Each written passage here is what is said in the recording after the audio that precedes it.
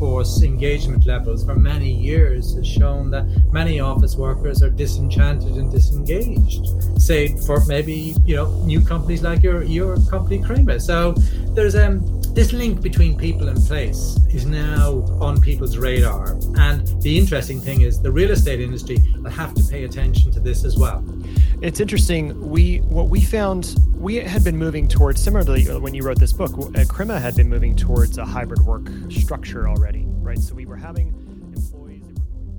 Welcome to Innovation and Leadership, where I interview uncommonly high achievers like top investment fund managers, elite special operations soldiers, startup CEOs who sold their companies for billions of dollars, pro athletes, Hollywood filmmakers, really as many different kinds of experts as I can. The whole idea is to hear how they did it and then what advice they have for the rest of us that can be applied to the organizations we're trying to grow and innovate. Thanks for listening, and I hope you enjoyed today's show. Today on the show, we've got co-host George Brooks back, and we've got Chris Kane. Chris, I'm going to actually let you introduce yourself. I think you've got an interesting background. We want to hear about the book, but talk about your career for a minute first.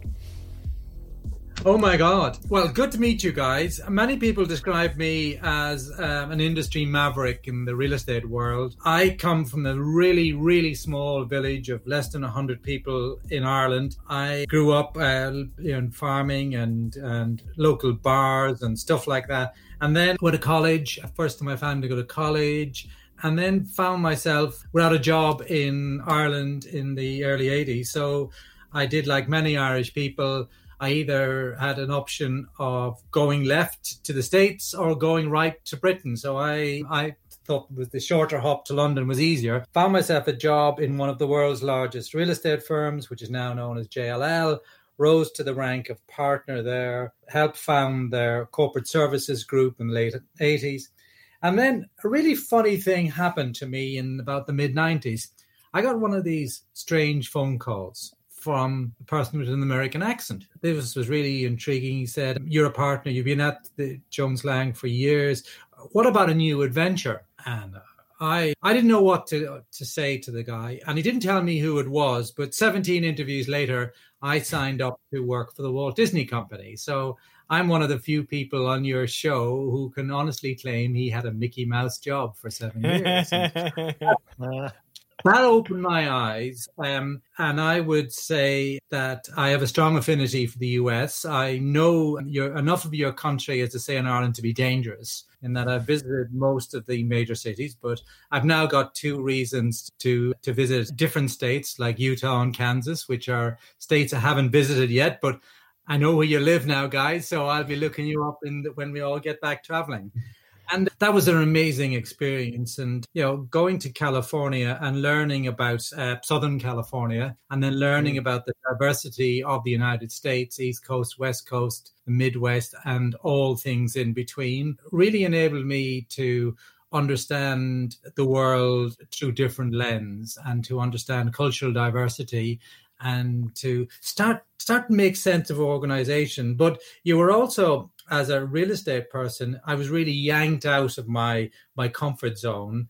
And it was a hell of a learning curve as I moved from a very traditional British pinstripe suit, Wall Street equivalent type role into, jeans and chinos and T-shirts and Southern California. And for an Irish person who's very accustomed to wet weather, the sun and the Pacific highways in between. But probably the most important thing of that period of my life was that I got to understand the power of brand, and I got to understand the whole Disney ethos of if you can dream it, you can do it. So fast forward 7 years, I ended up with responsibility for all of Disney's international real estate. And then I did a tour of duty in the US to sort of the global head and all that side of things. And then another one of those calls took place, and this time it was a very traditional British accent who said, "Would you like to work for the world's largest broadcaster, the British Broadcasting Corporation?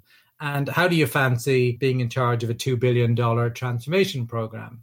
And I said, sure, no problem. But I was certainly bluffing it out, and it really, really took me out of my comfort zone, taking a big leadership step up to run 2,500 person strong team and dealing with multi-million-dollar projects, and $1 billion project was the biggest one, and working for this organization, which also was big in brand, but also had this huge broadcasting public service remit. And I learned a lot, but I also was catapulted into huge organizational change. And unlike many traditional or mainstream real estate folk, because, for most corporate real estate folk, you typically are an order taker and will do this or do that. And whereas we in the BBC were fortunate enough, because of circumstances more than anything, to turn the real estate portfolio into a strategic asset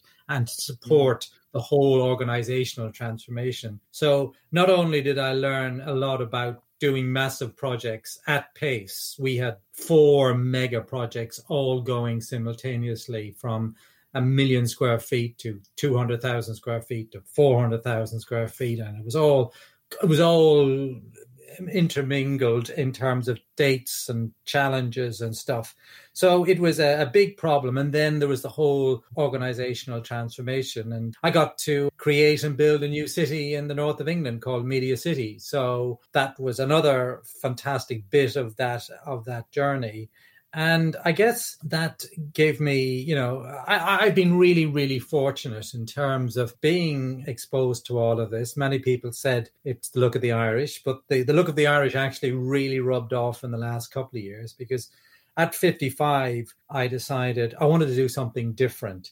And when I was at the BBC, and actually when I was at Disney, I was advised, don't get caught up too much in your main gig. Find a couple of non-exec director roles to broaden your perspective as you're now stepping up to more senior positions. You need to understand this. So way back in 2000, I started my first non-exec director role, and learning how to sit on the board and look at things strategically. So I had this dual perspective, and I've had so for the last 20 years. And there's a whole different story about the non-exec journey, but that was all going along hand in hand with the BBC. And then I said, I want to do something different. And another friend said, you've got to write a book about what you've done, because very few people in real estate would have managed to do a quarter, if not a third of what I got up to.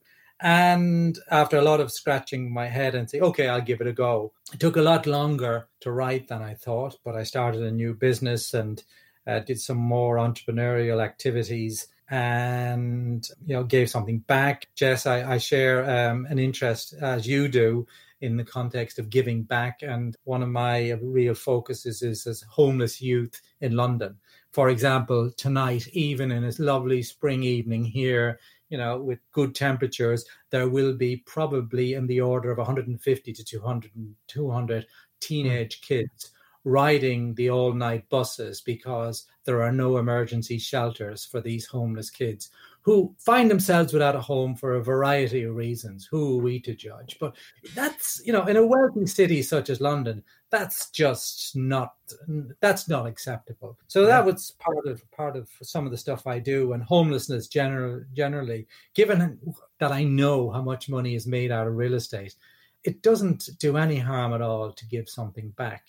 So I've been doing that and writing the book and learning how to write, and it was an amazing challenge. And then I discovered I needed to find a publisher. And my God, I really struggled with that. I got so many Dear John letters saying, nah. And then out of the blue in 2019, Bloomsbury, the Harry Potter publisher, said, yeah, we'll give you a rookie novelist with a good storyline, which is called Where's My Office? And they said, we'll publish you. And I'm still recovering from the shock.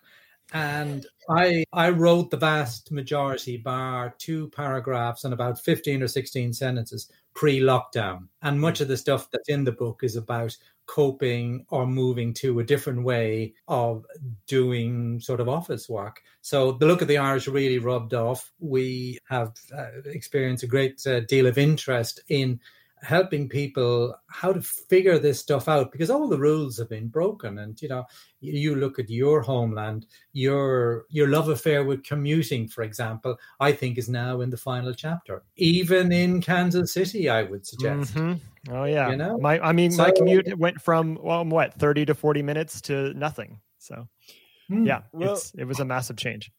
Let's do this. George, for people, why don't you give people a quick refresher on your background? It's been a while since you were on last. And then why don't you start us off with your first question for Chris? Yeah, I'd love to.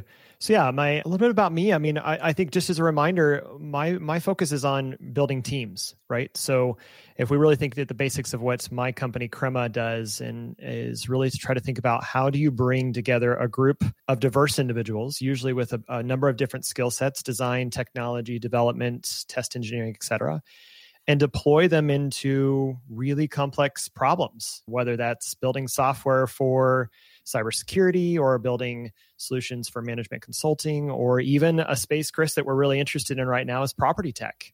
How is technology going to be a huge asset as you start thinking about this new way of working? So I want to kind of use that as a little bit of a bridge to throw it back to you. Chris, you're right. The luck of the Irish. Talk about writing a book at the right time in human history when every single organization in the world would have to rethink, where is my office? What's that looked like? What are the conversations been like through your associate group or from your book? What are the challenges that people have been coming to you talking about? Sure. Well, George, it's a great question. And it has a lot to do with what you guys do in terms of team building. In that, I came up with the title for the book, Where's My Office, while shaving one morning. And I was thinking about lots of projects I'd been involved with around the world. And in particular, what was BBC North America in the Avenue of the Americas in New York, where, and this is, 8-10 years ago, when the then president, Herb, said, I don't want a corner office. I want to leave that space open for teamwork. And this was unheard of for many organizations in New York City at that time, because, the corner office, the executive car parking slot are the symbols of a leader having made it. And I was seeing, and have been, for 15, 20 years, that all of these things, these facets of leadership, which are associated with real estate, they were being eroded slowly but surely, as the war for talent demanded that you had things like in technology, Glassdoor, that staff were actually questioning, do I want to work for these organizations? And pre pandemic, we heard a lot about the workplace experience, and we heard a lot about authentic leadership. And we were also beginning to hear about ESG and about ethical and social and, all investment side of things. So all this stuff was happening slowly for the last 10, 15 years.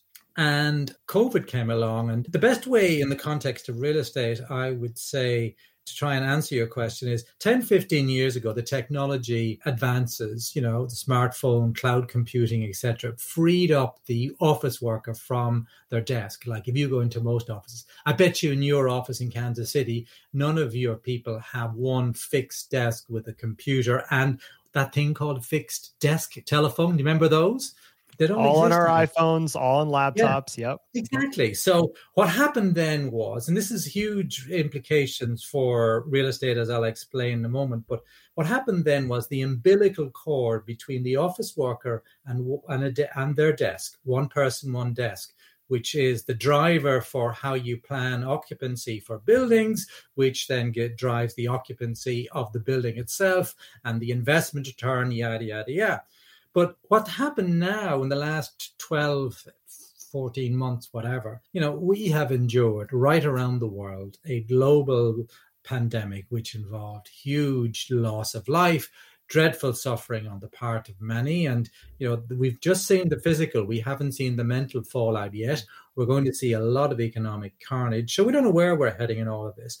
But one of the things it has done, it's actually cut the last remaining link of people to place. So a lot of folk right around the world, and I've done enough interviews with folks like you, professional podcasters from the East Coast to the West Coast, from North to South, and everybody in the US is saying the same as they're saying over here in Europe and South Africa, in Singapore and Australia, that things are very, very different. And most people are asking some fundamental questions that they never thought of asking before. One of the easy one, which goes right across, why do I commute to a downtown office location or a suburban office park just to send emails? Mm-hmm. There has to be something more. And that goes back to team building, and it goes back to management, and it goes back to leadership. And all of these organizational HR aspects have now come to the fore like never before. And for the first time ever, they are all intrinsically linked to how much space enterprises will need to consume in the real estate market. And that's another. I'm curious as to see what are you seeing has changed. Obviously there's the fully remote, which we're seeing in organizations, corporations that are going to making a decision to say, everyone is distributed, everyone is fully remote. We'll cut completely out of our costs. And then, of course, there's those that are coming back with this conversation around whatever it might be called, hybrid or some hybrid.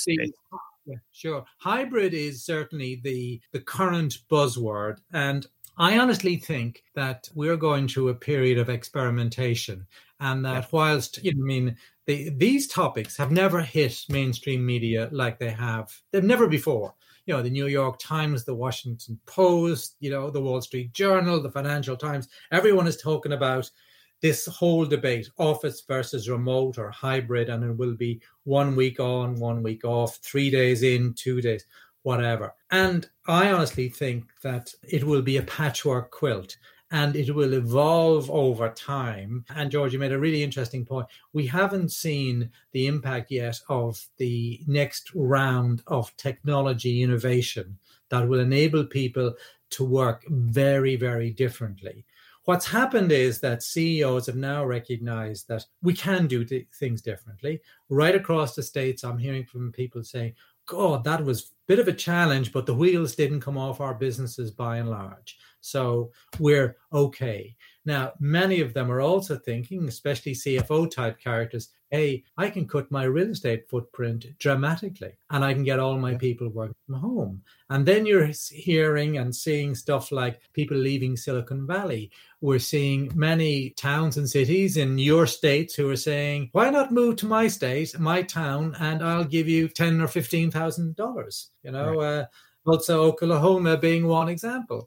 So there's a whole new dynamic emerging.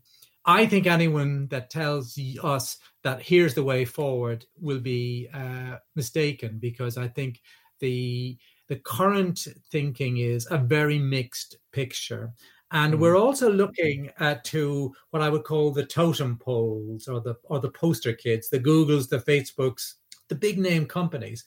But what's Procter & Gamble doing in Cincinnati, for example? What is what I call mainstream or Main Street corporate America doing?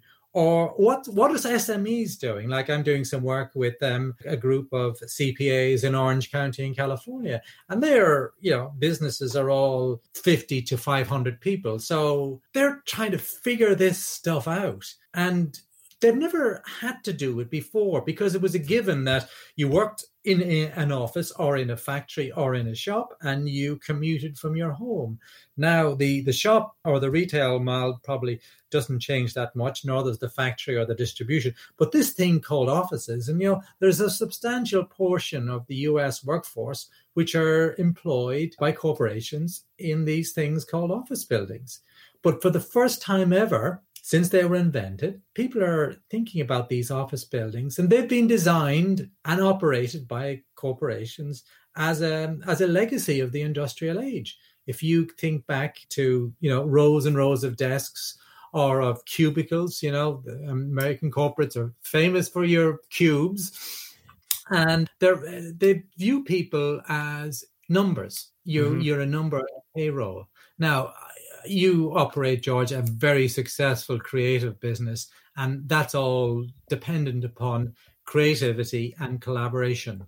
And you won't do that in an environment which doesn't help. So that was one of the other reasons I wrote the book, was to help business leaders understand that if you can develop a productive workplace, chances are you will have a productive workforce. And little did I realize then that the whole debate would be catapulted into the spotlights as a consequence of COVID, because it's a complicated thing to understand. And, most people have tried to squeeze people into big office floors with poor air conditioning and poor natural daylighting.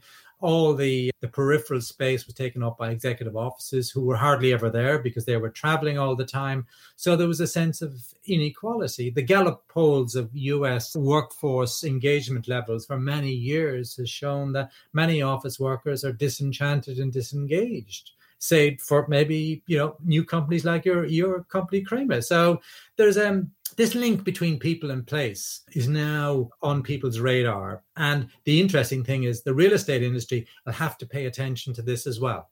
It's interesting. What we found, we had been moving towards, similarly when you wrote this book, Crema had been moving towards a hybrid work structure already, right? So we were having employees that were going to be working outside of our city, our community, that would be outside of our real estate footprint. We had 2 main offices, and you know what? we're a small organization, so we only had 15,000 square feet, which I've since learned if you're in London, that seems like massive amounts of space, and we had lots of room to move around. But primarily the reason that we had that space, and even where we had it, being in the arts district in our city here in Kansas City, it was a recruiting tool. The actual real estate footprint was come work at a place like this. Come into an environment like this, and you'll experience work like you've never experienced before. That's now had to change because we're no longer using the real estate as a recruiting branding. You talked about branding earlier with your time at Walt Disney or at BBC.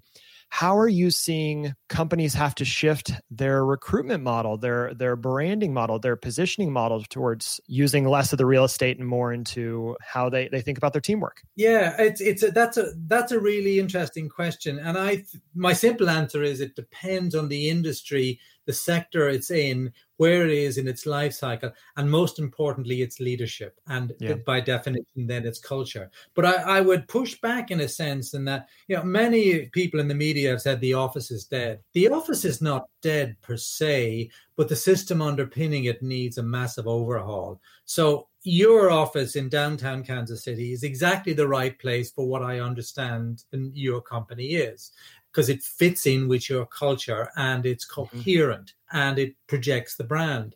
But what's been missing for many offices is that, they're in large towers, they're anonymous, they're full of people who tell you you can't do stuff. So that's where the real estate industry has to actually go through a transformation to move away from what I call just dry leasing and collecting rent to offering space as a service. So that real estate, for example, around the world is one of the few sectors of our economy which is yet to face major disruption.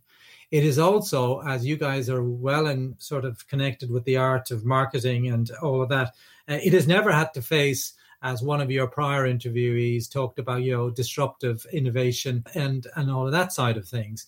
Because it doesn't know who its customer is. It thinks its customer is the property investor. And it is presumed that the folk who lease the space, who pay the rent, are a hostage to fortune. And the best example I can give you of that is, I bet you in your lease contract, your company is known as the tenant and your counterparty is the landlord. Mm-hmm. So a little bit of history for you guys. Yeah, right. Well, I see where you're going here. You inherited this from the Brits. Because in the medieval times in Britain, and this goes back to agricultural times when the farmers came to pay their taxes to the local lords, and they came on a quarterly basis. And that's how the tradition, and you guys haven't copied it in the US, you pay your rents on monthly basis. But here in Brexit Blighty, many commercial occupiers still pay their rents quarterly in advance. So you pay 3 months in advance. And you pay it on the strange dates, which have continued since medieval times. You pay on Michaelmas Day, Lady Day, Annunciation Day, and Christmas Day. How about that? I love it. I had no idea. That's fantastic.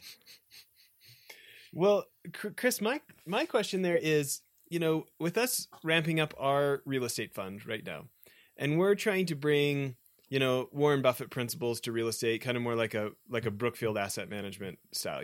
Go look for the stuff that's unpopular, that everybody knows is terrible, and you go look for the diamonds in the rough that people have passed over, right? And we've got friends right now who are buying, a 3-story office building on the edge of Phoenix, close to the nice neighborhood. That's a real easy in and out for that CEO of the growing company or something, and has 98% rent collection, but has a really attractive cap rate because everybody knows office is a terrible investment during COVID. It just, the numbers don't agree with that assessment in his case. And you hear about these, Google and Facebook, they keep buying more and more space in Manhattan right now. And they plan on, after the, densifying of offices for how many decades, they plan on giving people more room. And so thinking about folks like us that we're looking for opportunities in the places that aren't popular yet, what kind of principles should we be considering when it comes to the future of office? Right. So let's agree the day rate first for the fee for your advice on this. Yeah, right. Okay, I'm joking in a sense, but it's a really good question. And I think the dynamics of real estate investment are going to change considerably. I think you're going to see a much more distributed pattern for where people have an office activity, not an office building, but an office activity. And the best way I can describe this to you is to tell you a little story about a chat I had with a chief technology officer in Nashville, Tennessee, when I was writing the book. And we were chewing the fat on, what technology was doing to work and the impact of prop tech and the rise of agility and mobility. And Dave came up with the idea, said, real estate is going to go the way retail went when they had to react to the birth of online marketing. And they came up with the understanding their customer journey, which is another thing most real estate folk do not even understand the term.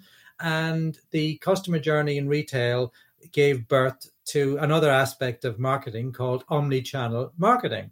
So I believe what's going to happen to office real estate and office consumption is a version of that, which I've called omni-working. You can work any place, anywhere, anytime, and with anyone. Now, the smart real estate investor and fund will choose locations such as yours, and you won't be the first. I've spoken to a number of other asset managers across the States who are, people with, say, apartment REITs and portfolios who are going to inject a local work hub into their complexes. The likes of 200, 300, 400 apartments have 5,000-6,000 square feet of space where people can work, because not every apartment building is suitable for a home office. Most American suburban homes do have a yard and probably a bit of spare space that you can do this. But the other big fallacy is working from home en masse on a permanent basis is not really viable, because we're social animals. And George, to your earlier point, you will need to get your people together for some time for some things. And this is where the dilemma, Jess, of your investment world is going to really need to rethink of moving into a very different dynamic, one which you're still stuck in the analog time. It's either one or the other, whereas enterprises have had to embrace the digital world and working across multiple fronts and multiple settings for some years now. And the pandemic and the economic carnage that is associated with such is only going to accelerate it.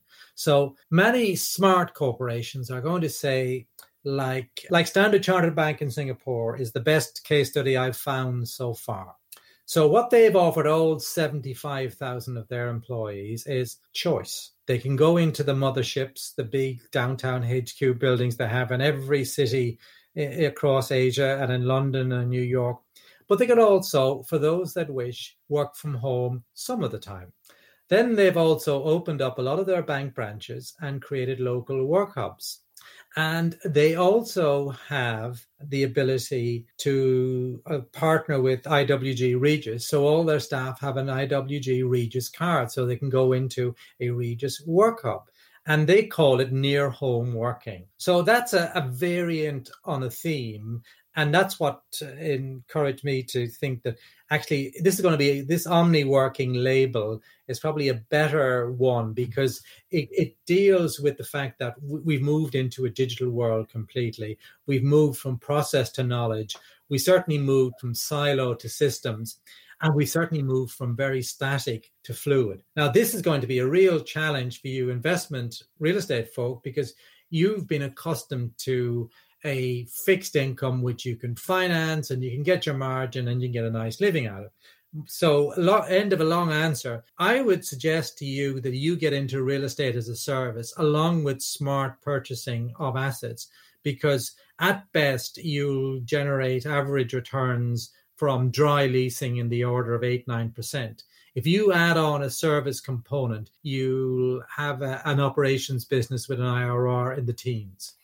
Well, so that's my bit of free advice. Well, what I need to do is I need to hire George to have Crema build us an app to help companies make this transition and have a subscription to our multiple asset types across the city.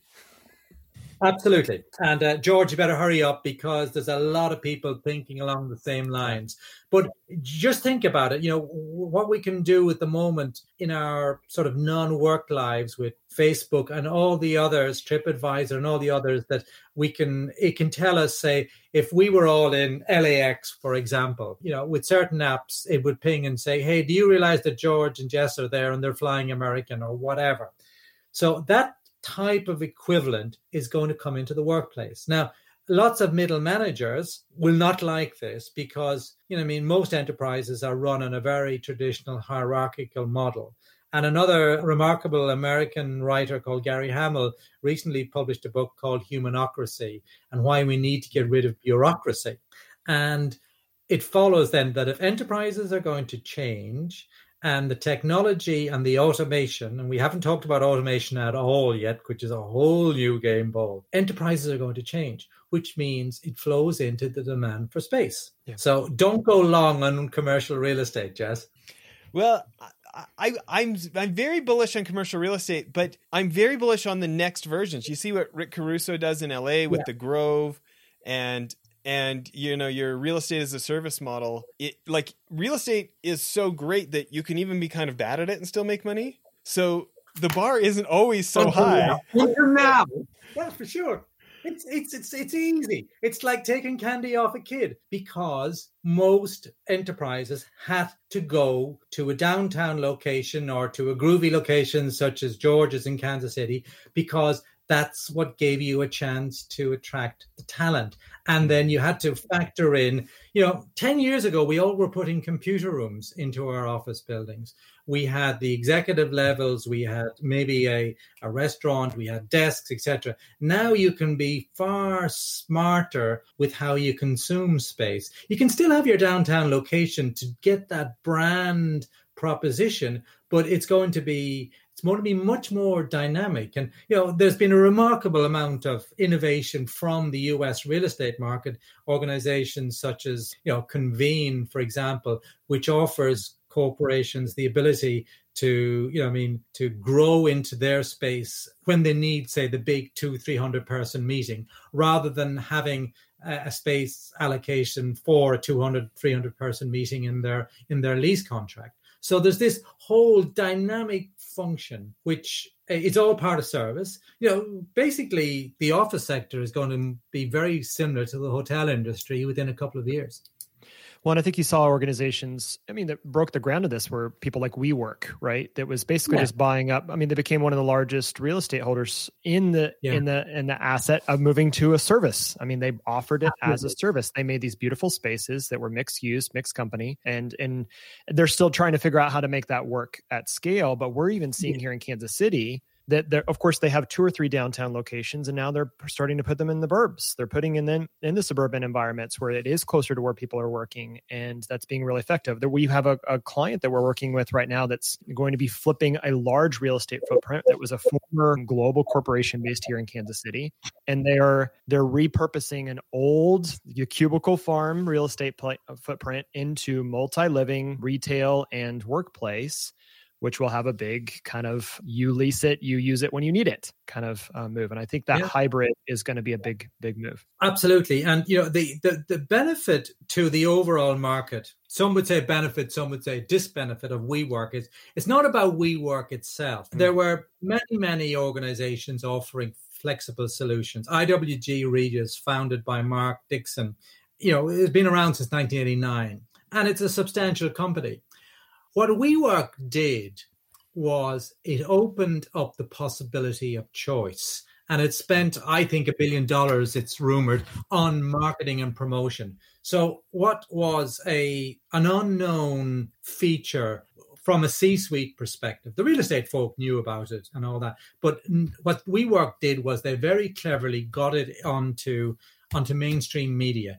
And the general business leaders say, what's this WeWork stuff? We didn't realize we could have choice. So what's been happening with the real estate sector pre-COVID, and COVID just threw rocket fuel on it, was that it was the same to what happened with the consumer goods industry, that the power of the market moved from the producer to the consumer. And we're now seeing real consumer choice on the part of the occupier, the tenant, which is unheard of. Take Britain, for example. There's something like 4 million square feet of office space in London. There's 3 million square feet, for example, in Manhattan. So there's never been a time in British history where supply dramatically exceeded demand. Demand always exceeded supply. So historically, a bit like Wall Street, the city of London is 1 square mile. If you were in the banking industry or in the insurance industry, you had to be within that area. So that artificially drove up prices. That's changed considerably over time, but that was the way of thinking. And real estate world hasn't changed its mind that much. And then along came WeWork, and suddenly there was in mainstream media rather than the professional press. And then, of course, the failed IPO was a disaster, obviously, for the WeWork and Adam Newman. But actually, what it did was it actually accentuated the awareness factor in the boards, not in the corporate real estate teams, in the boards. And then COVID came along, and one of the consequences of COVID will be recognized as the long-established principle of presenteeism, which is the bedrock of traditional hierarchical management, was well and truly broken. I'm looking at Jess. We've had a lot of conversations around this topic and kind of where the future of this is going to go. I'm kind of curious, Chris, from your perspective, as we're kind of wrapping up here, what is something that you're paying attention to now, as we've had this full year of organizations really having to figure out, thank God for cloud computing, for teleconferencing, for the technology we did have in place right now. What's going to be the shift? I know we're all experimenting, but what are you seeing that are the experiments that organizations, corporations, real estate is running right now? I think for the most part, certainly the big poster child type organizations, the vast majority of them are keeping their cards very close to their chest. And they're really, Facebook said, we're still trying to figure things out. Some have made some announcements saying get back by the summer or by Labor Day. I think that's the general consensus across the US, that Labor Day is the signal. Yeah. But underpinning all of that, which I guess is not being spoken about, is that CFOs are really thinking hard about, how do I protect my people and my resilience of my business? Because like it or not, we're in pandemic times for the foreseeable future. If you haven't read it, you need to read the World Economic Forum, the risks, trends analysis for this year. It makes for very salutary reading, particularly if you're in the investment market world. You need to pay attention to this stuff. So people don't know, and that will drive what I think is a massive shift from fixed to fluid. And I think most organizations are going to be thinking about resilience and risk and reframing. And, what we haven't talked about is automation. No, we haven't talked about the impact of ESG and climate change. We're certainly in the last chance saloon in the context of climate change. Witness what's happened in the West Coast with wildfires, the snow in Texas, and apparently the imminent risk that half of Florida will be underwater within 10, 15 years. And that's not to say what else is going to happen around the world. So that's why COVID has not only changed the game, but it's changed the entire stadium. So for anyone to forecast the future in April 2021, I think it's a very risky thing to do. I think we're in a period of 6 to 12 months of massive experimentation. Some companies will be braver than others. The big absence is what are the policymakers thinking about this? I know that sort of the government services body, the GSA in the US, who looks after all federal buildings, are looking at dynamic working and agile working and how to do all of that, so which is a good sign. But what are states thinking about employment law, the issue of that some states have no tax and others have, and the flight from California to Texas, etc. Lots of big issues there. The best example I can say, proud Irishman, is that the Irish government has announced its first remote working policy, which will be law in the next couple of months, which talks about worker rights, broadband infrastructure, and the creation of remote working hubs across the country. So that sort of underpins this massive move from fixed to fluid. And it's so complicated that the other sort of byproducts of the last 14 months, we've still got to feel about that. I hope that maybe we can look to a better world, a world which is more focused on the human. I think maybe we're not entering the fourth industrial revolution. We're hopefully entering the age of human, where we value and care, say, first line responders. We actually get our arms around what does democracy really mean and how we value it. What is ethical investment, and how can Jess make a fair day's return and work a little bit for it and be happy and continue giving back? And, how much longer can we mess about with climate change? When the teenagers are telling us that we need to pay attention. I used to say in speeches that I gave around the world in the recent years that, we have a legacy as stewards of the built environment to leave something for our grandchildren. I'm now saying we have to do something to give our kids a reasonable chance of a reasonable life, because it's now become really serious. So that's where I'm coming from. Huge uncertainty. My little group at Six Ideas, we focus upon helping people navigate the way through this uncertainty. And also, and more importantly, is, as I said at the top of this session, is to meet new people and to build fresh perspectives and to figure things out without reference to what I call 20th century thinking. There's too many people applying 20th century mindsets and playbooks to what is truly a 21st century problem that we've never seen the like of before. And if I hear of people referencing this to the global financial crisis and it being similar to that, it ain't nothing like it, because this time there's massive systemic change happening right across the world. And that's something that we've never seen before, certainly since the Middle Ages. Oh, I love it. Well, Chris, where are the best places for people to connect with you and find out more online? Yeah, I've written the book, Where's My Office? So where'smyoffice.com will give you a link to buy the book and into my own website to, I sort of describe myself now as an author, an advocate, an advisor, and happy to chat and learn more and to help people build fresh perspectives and hopefully add a bit of value along the way. Yeah, that's great. So, George, I'm interested in one or two of your biggest takeaways that you've learned from Chris here today. Oh, I mean, I think there's so much here that Chris, we're going to have many more conversations after this, because you've kind of piqued my curiosity. I think the biggest takeaways for me is that we are still in an experimentation phase. It does seem like we have some level of certainty, because you just at a certain point have to just make decisions and move forward. But I like this mindset of thinking about how organizations are going to really need to disrupt how they think about the workplace. Where is it? How do you have access to it? When do you need it? What is it used for? And then you mentioned it several times, but how does that become more human? How does it become less about the brick and mortar and more about how it actually serves the person, how it serves the team? That's something I'm very passionate about, and I love your heart for that. So I think those are the two big takeaways for me. Those are great takeaways. For me, I feel like I think about how much of life is not divided. We bring our smartphones home. We bring our work with us everywhere. Like you used to be able to get off work at 5. I mean, for most of us, that doesn't happen anymore, And, this idea of like real estate as a service and specifically adopting technology. I mean, the real estate space in general has been a slow adopter of technology compared to a lot of industries.